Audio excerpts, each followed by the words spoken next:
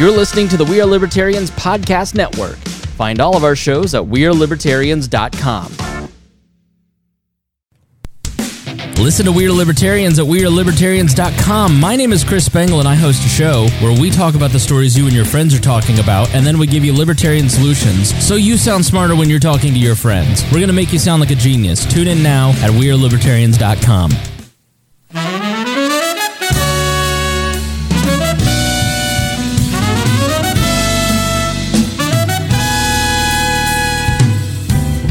Hey, welcome to, I almost said We Are Libertarians. Welcome to the Chris Spangle Show. Definitely not used to doing this, but we will.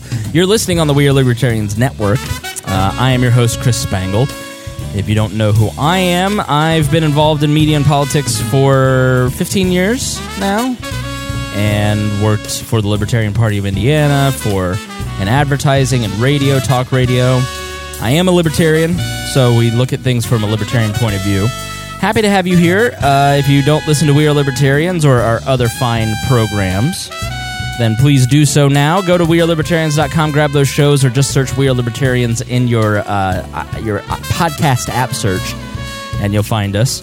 Love to have you join the team. So we are brought to you by our Patreon funders. It's not that we don't do advertising, it's just that I try not to do advertising so we can maintain some independence here on the program, but we are made possible by our generous, wonderful patrons. Now, here on the show today, we're going to talk a little bit about the economy. There's been a lot of talk this week about a recession coming. Donald Trump has been fighting that perception, saying you're talking us into an economy. Now, I don't know if that you can or can't talk the economy into a recession. I don't know that... Yeah, a lot of it is perception, but at the same time, economic forces are fairly separated from the actual economy. But we're going to dive into it and research this idea a little bit and give you some information on the recession. We'll kind of answer that question. You know, are we heading to a recession, or can we talk our way into one? We'll kind of discuss at the end of the episode. Thank you to Sam Schultz, our great researcher, our head researcher here at the We Are Libertarians Network, for this great research and for helping me get prepped for the show. If you want to join the research team, hit me up at editor@wearelibertarians.com. Now, let's talk about what a recession is. So let's define it first. All right. So the loose definition of a recession is 2 straight quarters of declines in the real GDP, the gross domestic product. But the official declaration of a recession would have to come from the National Bureau of Economic Research, NBER. And that is a private organization of economists, and it determines a recession, which determines a recession occurs when there is a significant decline in economic activity that lasts for more than a few months. So I don't know that we're there yet, but we'll continue on and talk about that. So NBER declares a recession retroactively, though. For instance, it didn't confirm the Great Recession until November 2008, 11 months after it had really begun. Recessions are also partially a mass psychology phenomenon. And if we think there will be a recession, essentially everyone produces a bit less in anticipation of lower demand. Lower production takes place in a recession. And you think about this, like if you're thinking about switching jobs, you're sitting there going, I could go to this job where I could be more productive, or I could make more money, which will increase your output into the economy, but I'm going to stay where I'm at. I'm not going to switch jobs because there's a recession, and I don't want to be job hunting in the middle of a recession. So there can be somewhat of an effect when we're, quote, talking our way into a recession. Now, since about the 1980s, with the exception of the Great Recession, which happened under Obama, business cycle fluctuations have been a lot less volatile.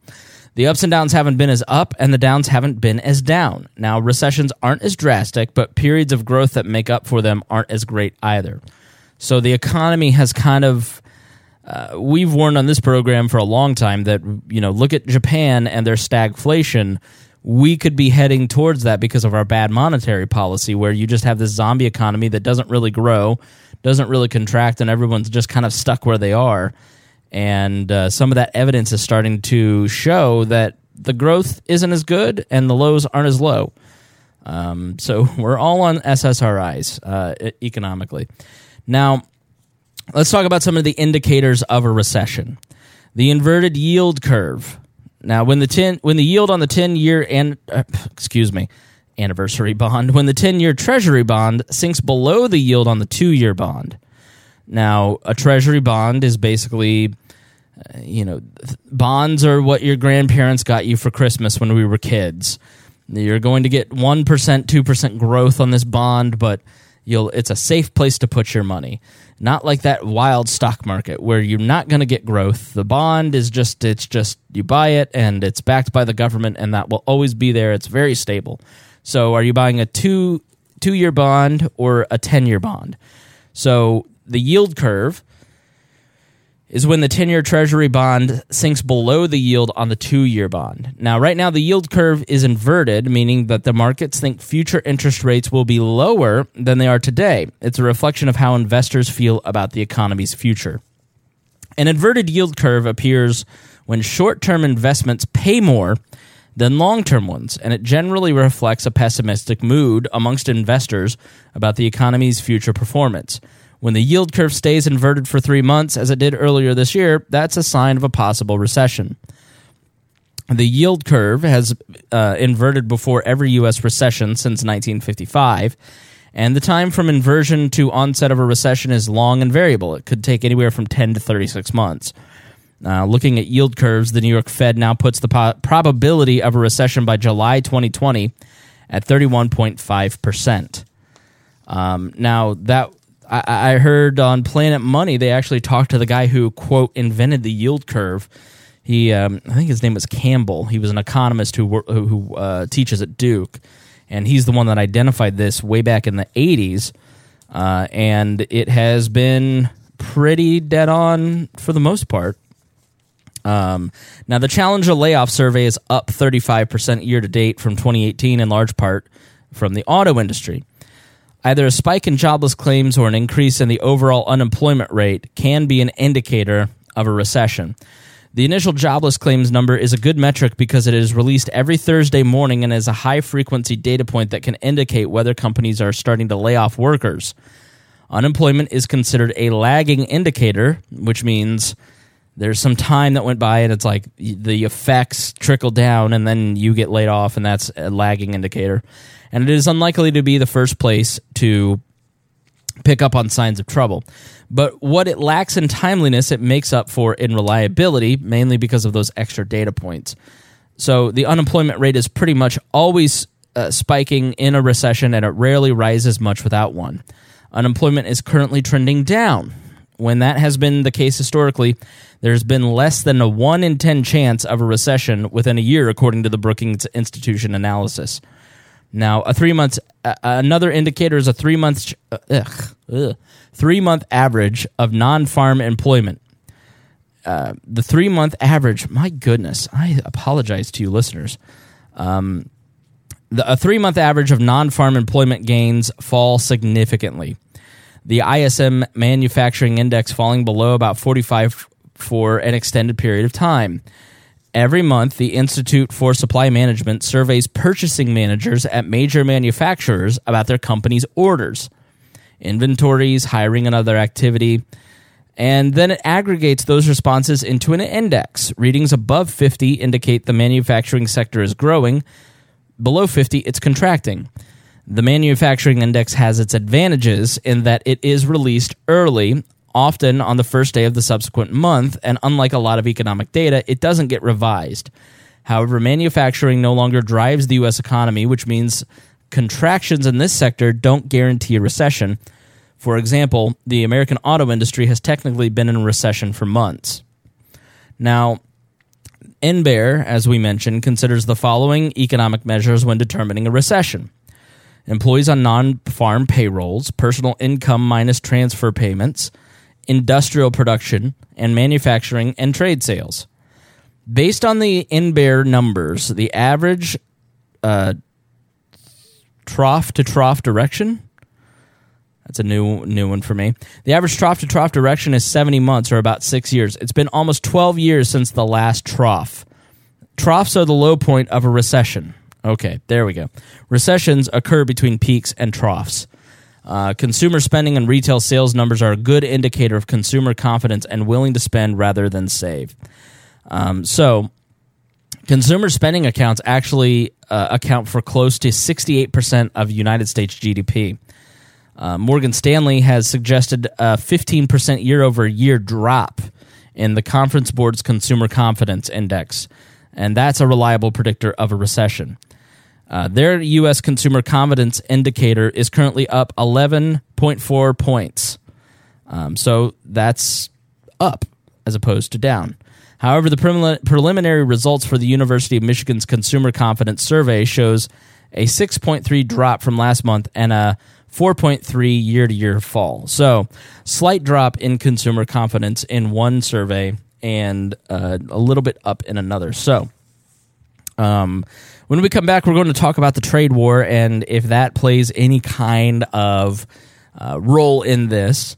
But based on the indicators, as of now, it's a little murky as to whether or not we're going to see a recession. I mean, at some point, you have to have a recession. You're going to have a downturn. We all know it's going to happen at some point, but everybody's trying to figure out when. But we could probably avoid it if we ended the trade war. So we're going to take a break, and then when we get back, we're going to talk a little bit about that trade war. So we will be back in just one moment. We are supported by listeners like you, so visit We Are Libertarians. We are supported by listeners like you, so visit wearelibertarians.com/wishlist to help upgrade our equipment. It's time to shake up your podcast feed, folks, by subscribing to Lions of Liberty, the only libertarian variety show out there. Spend Mondays with me, Mark Claire, as I feature in-depth interviews with great names in the libertarian community and fun roundtable discussions. Electric Liberty Land with me, Brian McWilliams, every Wednesday, your weekly dose of comedy, culture, and liberty. And Felony Fridays with me, John Odermatt, where I expose injustice in the broken criminal justice system. Find us on iTunes, Stitcher, and at lionsofliberty.com. The foundation of what we do is conversation. Join in on our social media. Find all of the links at wearelibertarians.com. All right, we are back here on the Chris Spangle Show. My name is Chris Spangle, and we are talking about the economy today. We're talking about whether or not there is a recession. I've never seen anything like Donald Trump. Obviously, neither have you. But I've never seen anybody, cut the corporate tax rate, get this great economy going, and then shoot it right in the face with a trade war with China, one of our biggest trading partners. And it is a serious issue. So let's talk a little bit about the trade war and if it's playing a role in the recession. Now, on July 5th, the Trump administration imposed 25% tariffs on $34 billion worth of Chinese goods, including electronics, aircraft parts, and medical devices. China responded by imposing 25% tariffs on $34 billion worth of U.S. goods, including soybeans, automobiles, and lobsters. Lobsters, okay. At the start of the month, Donald Trump announced that he would put a 10% tariff on $300 billion of Chinese goods, and China retaliated by stopping buying agricultural goods from the U.S. and allowing its currency to weaken. On Friday, 8/23, just 2 days ago, Donald Trump announced that in response to the $75 billion in tariffs that China just imposed on the U.S. starting October 1st, the existing 25% tariffs on $200 billion in Chinese goods would raise to 30%, and the 10% tariffs would be increased to 15% on September 1st. Now, Zero Hedge says, quote, "And now we await China's retaliation as Beijing has no choice but to retaliate and again in a tit-for-tat fashion and is likely to hike the rate on its own tariffs targeting U.S. goods, which will then prompt Trump to raise tariffs even more. At which point China will retaliate in kind until eventually all trade between the U.S. and China grinds to a halt. At which point the question is which country will succumb to recession and or social unrest first." So think about that.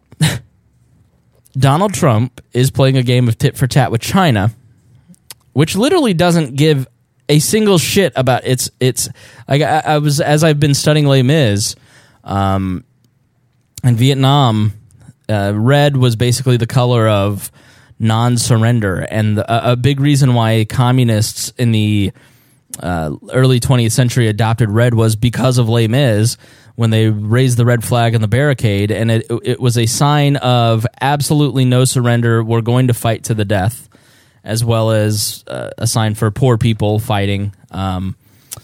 And when you look at Vietnam, the reason they won Vietnam is because they literally view their people as expendable and will just throw whatever up. I mean, when you're talking about Chinese communists, they literally don't see their people. They don't really care about social unrest. Like, look at what's going on in Hong Kong. They're amassing troops on the border.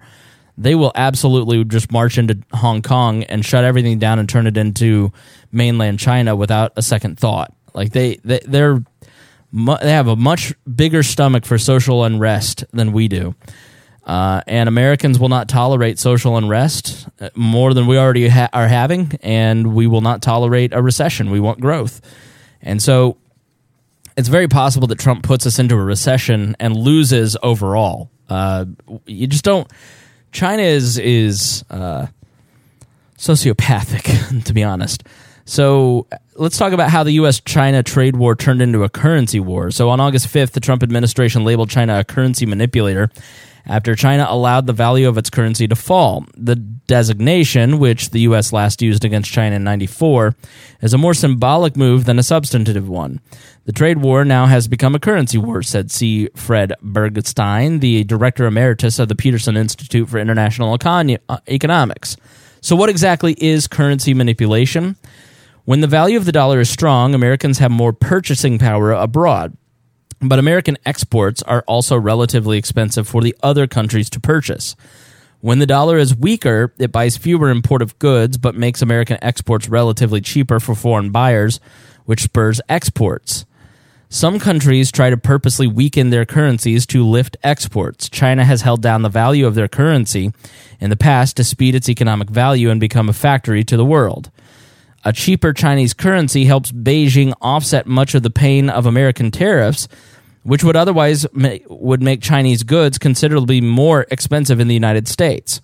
So they basically weaken their currency to offset the pain of the tariffs for their side, but it makes it more expensive for our side to purchase goods. Twice a year, the Treasury Department puts out a report that analyzes whether countries are manipulating their currencies. In the most recent report in May, the department criticized China's practices, but said China only met one of the several criteria for determining whether a country was a manipulator. Now, what control do they have over their currency? The U.S. and many other developed countries let the market determine the value of their currencies, with indirect central influence when the Fed raises or lowers interest rates, for instance, here in America. Now, China manages its currency more actively. Officials set a daily benchmark exchange rate for the I'm never going to get this. The renminbi, but allow traders to push the value up or down within a set range. Officials then use the trading activity to help determine the next day's exchange rate. The Chinese government has turned to its vast foreign exchange reserves accumulated through years of China's exporting surplus. Beijing had once used those dollars to purchase renminbi and prop up its value. Recently, however, China let the renminbi fall to we're just going to call this the Ren and Stimpy. The Ren and Stimpy fall to the lowest level in over a decade. Now, according to Carl Quintilla of CNBC, Quintanilla, the Trump administration figured they could disrupt world trade and get away with it, since our economy is one of the least reliant on trade.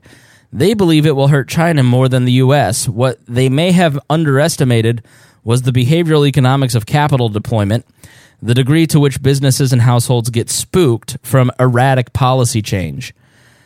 Indicators that may no longer prove reliable in terms of recession. So let's switch gears just a little bit, go back to the recession conversation. And what are some things that we used to look at in terms of a coming recession but are no longer really relevant in the global economy? Well, the first is exports. It used to be a good measure of activity. They are measured frequently and accurately, but recent trade wars create drops in exports that might not reflect fading health of companies.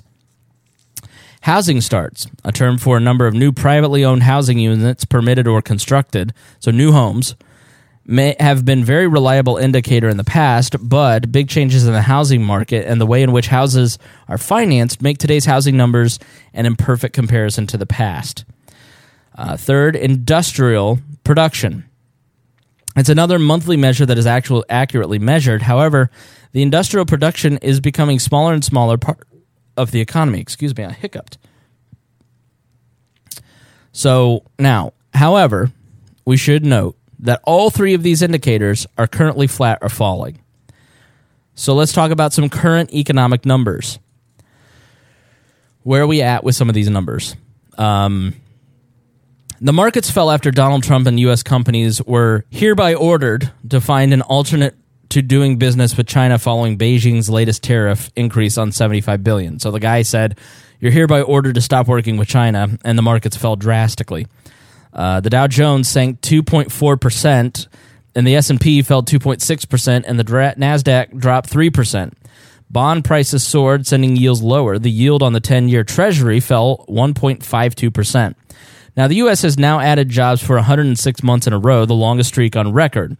The unemployment rate at 3.7% is the closest to its lowest recorded level in 3.6% in 1969. In a different show, we'll talk about how they manipulate that number and how it's not totally accurate. But the pace of jobs is, in terms of growth, is slowing.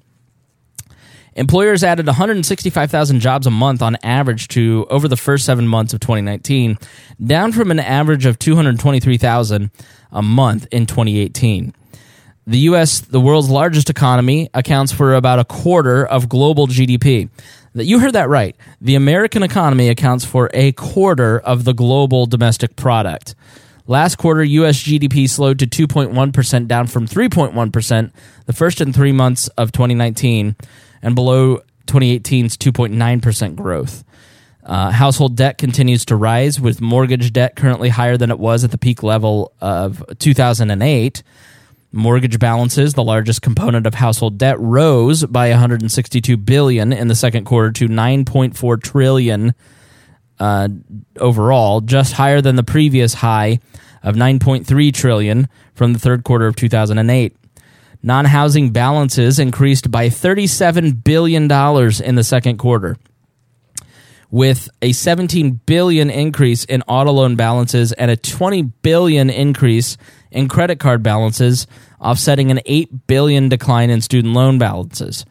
So we increased as a nation in debt, $162 billion more in debt in mortgages, an overall non-housing debt by $37 billion in just the second quarter earlier this year. We as consumers added $17 billion in debt in auto loans, $20 billion increase in credit card balances. So more people, $3 billion more in credit cards than auto loans, an $8 billion decline in student loan balances, which is good. So y'all are out there paying your student loans, but you're putting it on credit cards. Don't make me break out my Dave Ramsey. So what happens in a recession and possible outcomes from a recession in the near future? So what does a recession look like if it happens? Not including the Great Recession, recessions since the end of World War II have lasted 6 to 16 months, averaging 10 months. Okay, the Great Recession lasted 18 months. So let's talk about its effect on jobs. During a recession, jobs disappear. The largest monthly decline in employment in the last 10 recessions was about 2.6% on average. So we'd be a little over 5-6% in the unemployment rate, where we're at 3 now. The biggest losses are usually in manufacturing and related industries, sectors that rely on more discretionary spending and also lose significant jobs. So employment in financial industries shrink too because businesses and individuals borrow less. So people kind of just stay where they're at. They don't move jobs. They don't move houses. They just kind of stick to where they're at. And meanwhile, we lose manufacturing, which is where we actually make things and turn into a service economy, which typically is not a good idea. So jobs that feel the effects of a recession less than others are healthcare, professional services like legal and accounting, government, and education. So basically, if you're tied to the government, you're going to be okay. What happens with stocks? While stocks tank during a recession, they bounce back quicker. Typically, the stock market begins to fall from its peak months before the actual recession starts.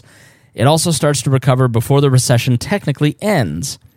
So the recession that followed the dot-com bubble started in March 2001, but stocks had already peaked 14 months prior. The Dow fell 11% before the recession and began and bottomed at 30% decline in September 2001. The recession didn't end until November 2001, at which the point had rallied 20%. So we're going to take a break, and when we come back, we'll keep talking a little bit about that. We're going to talk about the Federal Reserve next, and what it might do during a recession. So with that, we say stay tuned, please. We are supported by listeners like you. Donate per episode through Patreon at WeAreLibertarians.com. The Boss Hog of Liberty podcast is the latest hit on the We Are Libertarians network. Each week, Jeremiah Morrill and Dakota Davis explore life in Henry County, Indiana. It's a show about our circle of friends, public officials, and our experiences. 80% observation, life, humor, and 20% politics. Boss Hog of Liberty is the day-to-day happenings of Henry County, Indiana, which is just like your community. Add us on iTunes and sample us today. Dear leader, are you tired of banging your head against the proverbial wall of politics and getting nowhere toward actually making your life more free? Are you tired of interview podcasts that have the same guests as every other libertarian interview podcast out there? Are you tired of hearing the same news stories that you can hear on the mainstream media? Then you need to listen to The Lava Flow, where we don't do politics and we don't do the major stories that exist only to divide you. We talk about news that affects you and your freedom, and we work to find solutions that can actually help you to be more free. LAVA stands for Libertarian, Anarcho-Capitalist, Voluntarist, and Agorist. And if you consider yourself to be in any of those categories, all of those categories, or just interested in learning about them, then the Lava Flow podcast is for you. Check us out at thelavaflow.com. The Lava Flow podcast, channeling the flow of information to the libertarian, anarcho-capitalist, voluntarist, and agorist community. thelavaflow.com. The foundation of what we do is conversation. Join in on our social media. Find all of the links at wearelibertarians.com. All right, we are back. My name is Chris Spangle here on The Chris Spangle Show. You are listening on the We Are Libertarians Network. Please go subscribe to all of our shows. We would appreciate it. And if you want to support the program, join the We Are Libertarians Patreon. So we're talking about the economy today. We're talking about if there is a recession on the way. And let's jump into the Federal Reserve and how it might act should we have a recession. So the Federal Reserve typically lowers the federal funds rate by 5% to counter a downturn. However, the rate is currently at an artificially low 2.25%, 2.25%. Now, the Federal Reserve, much like the conventional economic wisdom, the idea that recessions are caused by the free market and cured by the Federal Reserve is the exact opposite of the truth. Interest rates are the price of money. Like all prices, they should be set by the market in order to accurately convey information about economic conditions. When the Federal Reserve lowers interest rate, it distorts those signals. This leads investors and businesses to misjudge the true state of the economy, resulting in misallocation of resources. These misallocations can create an economic boom. However, since the boom is rooted in misperceptions of the true state of the economy, it can't last. Eventually, the Federal Reserve created a bubble bursts, resulting in a recession. So market intervention always fails. Now, recessions are just not a feature of the free market. They are an inevitable result of Congress granting a secretive central bank power to influence the price of money. Now, if you don't know, the Federal Reserve is created by Congress in 1913 and controls the American money supply, and it was to control inflation and to prevent booms and busts like they had seen over the last few decades.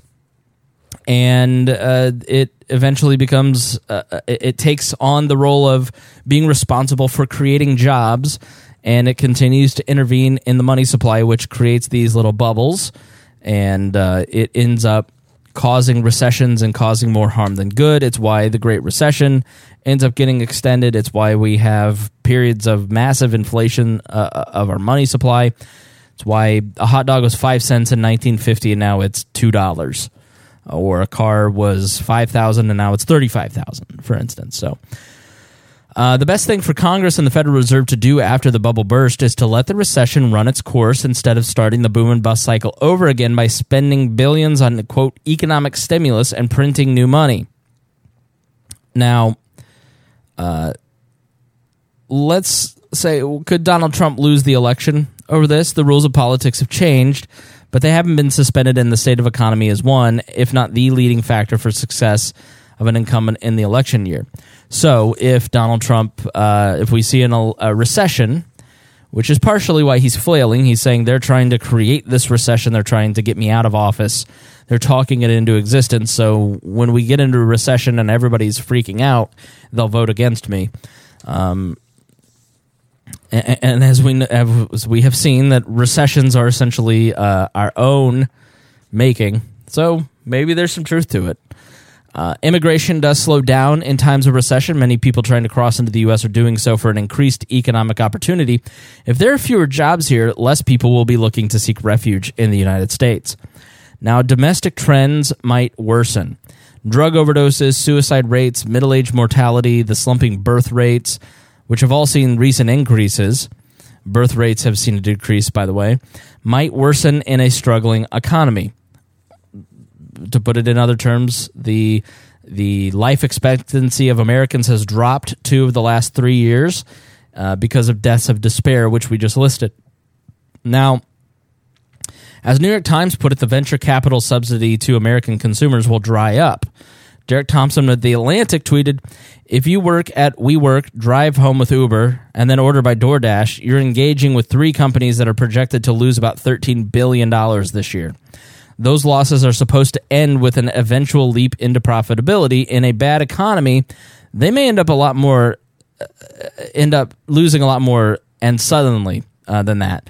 Many of the money-losing, long-game playing Silicon Valley companies may find it hard to survive in a recession because they're backstopped by all this venture capital money that may just not have the capital to flow towards these venture. I mean, think about how many people in your world drive for Uber. It's a lot in mine. They make a living doing it.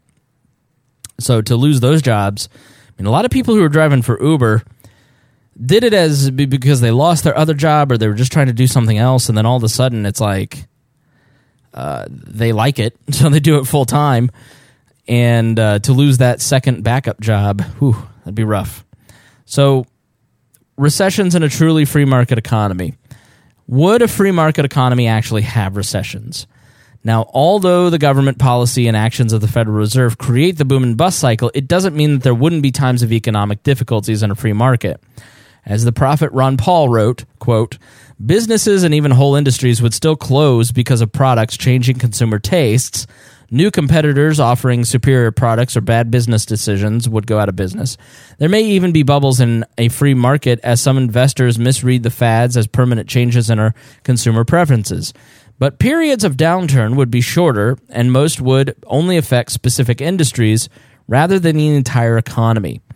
So if the deficits are this huge now, what happens when a recession hits? Because one of my fears, personally, is that we have one of these economic downturns, and with the amount of debt that we have and deficits, we get into a very scary, bad place, and hyperinflation or massive deflation takes place, and economic ruin befalls us all. Imagine dating me. So the Treasury Department recently released a new budget deficit number, and with 2 months to go in the fiscal year, the 2019's budget deficit is the highest it's been since the U.S. was still being flooded with fiscal stimulus dollars back in 2012. As of July 2019, the year-to-date budget deficit was $866 billion. The last time it was this high was the 2012 fiscal year, when the deficit was nearly $1.1 trillion. What is especially notable is that the deficits have grown in a time of economic expansion when they're usually smaller. After the 1990-91 recession, deficits generally got smaller until growing again in the wake of the dot-com busts. Deficit then shrank during the expansion from 2002 to 12. During the first part of the Great Recession expansion, deficits shrank, but since late 2015, they've only gotten larger. Now, the situation is a result of both growing federal spending and falling tax revenues. As of the second quarter of 2019, year-over-year growth was nearly at a 9-year high. Federal spending rose 7.5% year-over-year during the second quarter of this year. Meanwhile, the Federal Reserve growth has fallen, with only 1 quarter out of the last 8 showing year-over-year growth. Now, historically, a widening gap between the tax revenue and a government spending tends to indicate a recession or a period immediately following a recession. So, all the way back in 2009, the recession and its aftermath, i.e. massive amounts of stimulus, drove deficits beyond the $1 trillion mark for 4 years in a row. With 2019's deficit total now pushing towards $900 billion, it should hit $1 trillion this year, actually, we should perhaps expect deficits to top $2 trillion when the next recession hits, and probably for several years. $2 trillion. $2 trillion deficits. This reckoning can be put off, however, so long as the dollar remains the world's reserve currency. This is incredibly important for people to hear. And the central bank can continue to monetize the debt. As long as the dollar reigns supreme, the central bank can keep this up without causing high levels of price inflation. But when the day comes that the dollar can no longer count on being stockpiled worldwide, things will look very different. The central bank won't be able to simply buy up at will anymore, buy up debt anymore. Interest rates will rise, and Congress will have to make choices about how many government amenities will be cut in order to pay the interest bill. Americans who live off federal programs will feel the pinch. State governments will have to scale back as federal grants dry up. The U.S. will have to scale back its overstretched foreign policy. Not all of this is a problem, of course, but lower-income households and the elderly will suffer the most. Everything may seem fine now, but by running headlong into massive deficits, even during a boom, the feds are setting up an economy for failure in the future. So, that's a big reason why a lot of this deficit talk and the entitlement reforms that are desperately needed are so important. Because the people, when we talk about austerity, as you heard, in Greece, for instance, you have to make adjustments now, or you're going to be forced to make adjustments later in emergencies.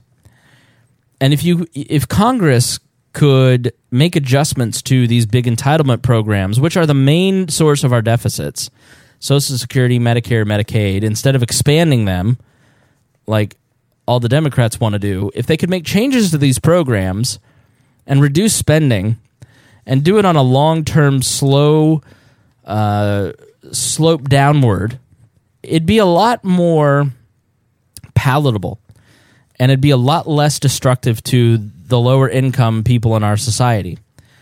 But there will come a day, because China, Russia, India, many of these countries China specifically wants to dominate. They don't care about you and me. They don't care about their own citizens. They care about domination. They're communist, after all. They don't have any problem destroying our economy and our way of life so that they can become the dominant society in the world. They just don't.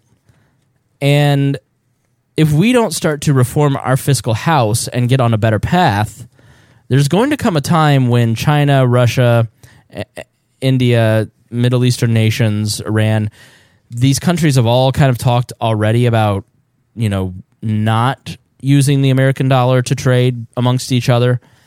Once the U.S. dollar is not the worldwide global currency, it's going to be very painful. And we're not going to get to choose our destiny. We're going to be forced to react. And that's the real problem with the deficit. And I don't think people realize that. There was a great article in the Wall Street Journal. Duddle up. It's time to start worrying about the national debt, by Valerie Ramey. Expecting economic growth to rescue the U.S. from unprecedented federal deficits is a dangerous gamble, as history shows. And it's a companion to a lot of this that we're talking about. And it kind of gives you a picture of what happens when we're no longer the global currency. So look up that article. quote, "It's time to start worrying about the national debt," at the Wall Street Journal. Let's take a break. We'll be right back, and we'll talk to you in just one moment. Harry, what are you doing? Playing Deep Space Waifu. Is this an actual game? Sure is. I'm going to do it. I'm putting on one-hand mode. Okay, don't do that in the middle of the studio. What? How? So what are you trying to get yourself a waifu? Yeah. Well, you defend your waifu and you try to undress her with the gun. It's really cool. All right, well, I have no idea how to turn this into an ad for our Patreon, but I'm going to. How do waifus and Patreon go together, Harry? Well, if you like your waifu and you want to support it, you should also support We Are Libertarians. Why? Because if you don't, your waifu gets attacked by bombs and things like that, and you got to be able to defend her. Please support our waifus. All right, well, with this madness going on in the background, let me tell you about our Patreon. Long ago, opinion journalism only existed in newspapers and magazines, but the internet has given rise to new voices like We Are Libertarians. And we are here every week, every day now, day in, day out, talking about current events and giving you arguments for your friends and family. And we have a big network. We have like 20 to 40 people involved in We Are Libertarians, and all those people need equipment. They need software. We really need your support. And if you want to support independent media, then you have to actually put your wallet where your mouth is. Let me say that. So become a citizen, $5 a month, and get our bonus content, CD quality and commercial-free shows, and before anyone else. At $10, Nobility get to access the exclusive Facebook group and a notification to join the live stream and chat with us during the show. Members at the Royal Court get a $25 poster and they get free shipping in the new We Are Libertarian store. You can also join the Emperor's Circle at $100, and you get to sit in on our co-host strategy calls or our editorial meetings, and you get private access to Dear Leader and a guest spot on the show. And we mention your show every single week. So this is the number one way to help the show. So join now at wearelibertarians.com or patreon.com/wearelibertarians. Harry, how many waifus did you catch? Just one. Right now I'm defending her. Almost at the boss level. 5 stars right now. Are those dry, boring, run-of-the-mill political talk shows putting you to sleep on your commute or at work? Are you ready for some fun? Look no further. Blast Off with Johnny Rocket is a Seattle-based podcast expressing viewpoints of free markets, voluntary exchange, badass music, wicked banner, and of course, drinking. The Blast Off doesn't shy from the truth, but always brings the party. Let's rock and roll, Raylene. Bring it on, Johnny. You can check us out at thelaunchpadmedia.com/blastoff. Again, that's thelaunchpadmedia.com/blastoff. Launchpad Media. Always launching ideas in your direction.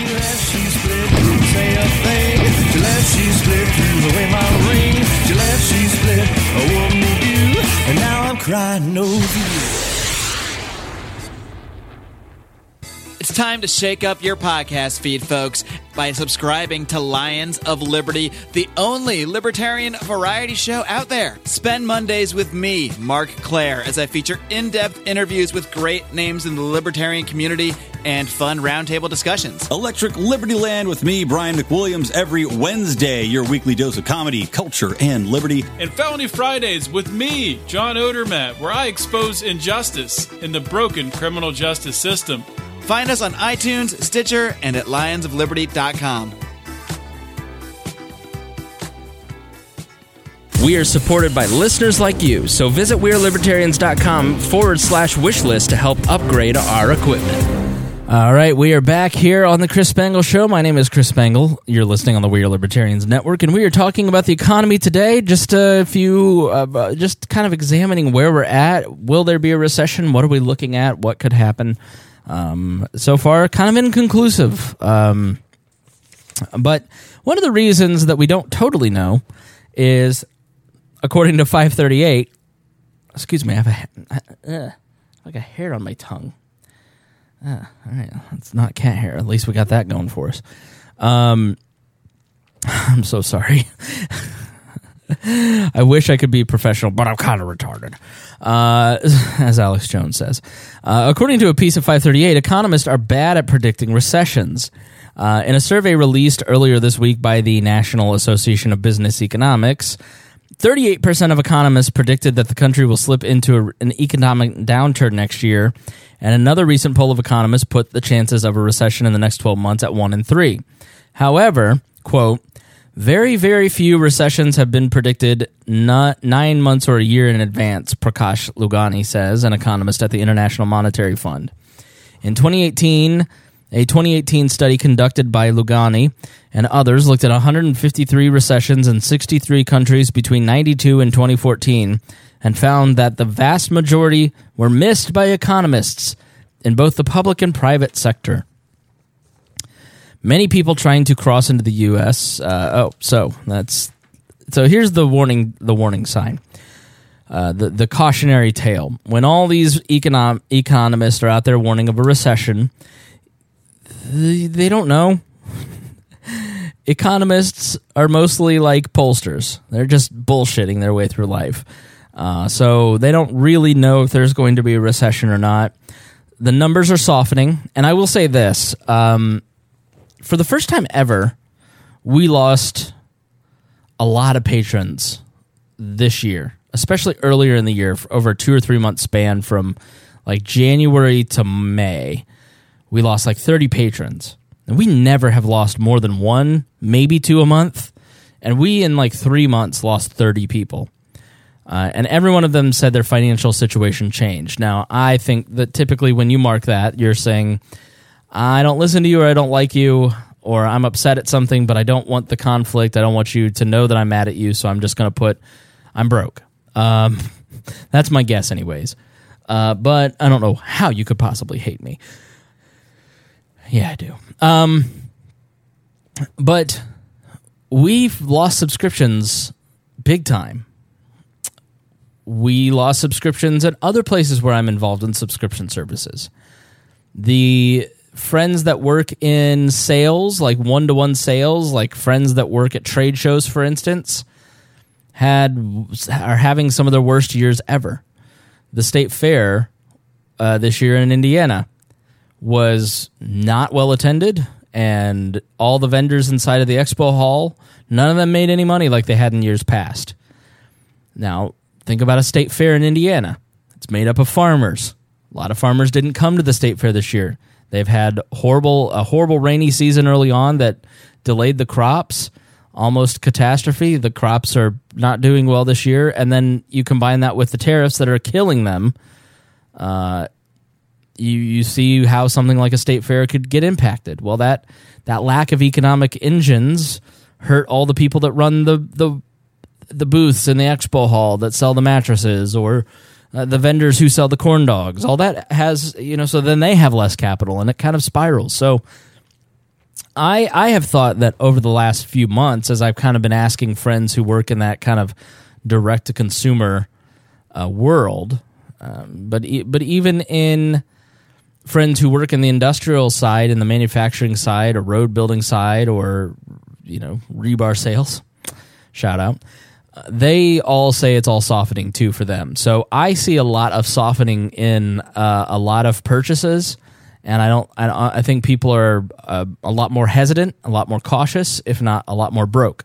So I do think that we are headed towards a recession. I don't think that it is economists and pundits talking our way into a recession. It's the idiot president who doesn't understand economics and keeps putting tariffs on one of our biggest trading partners with no express goal. He thinks there's not going to be any consequences. I don't know what his idea is in all this, but it's not good, and it's not going to end well for him. It's going to be the thing that gets him unelected. If the economy is good and he's up against one of these loony Democrats, he wins. But if the economy's bad, he loses. Because people are already tired of his nonsense. They're tired of the buffoonery. And they'll put up with it if they're making money, if they're doing well. So, and if people aren't doing well, they're just not going to put up with it. They'll fire him. So that's where I think we're at. So hopefully you learned something. Can't tell you if we're headed to a recession or not, but I do think that if the trade war continues, we may get there. But all signs are kind of softening, and hopefully you understand a little bit more about it. All right, thank you for listening to the Chris Spangle Show. My name is Chris Spangle, and you're all beautiful people. I love you, and thank you so much for listening to this program.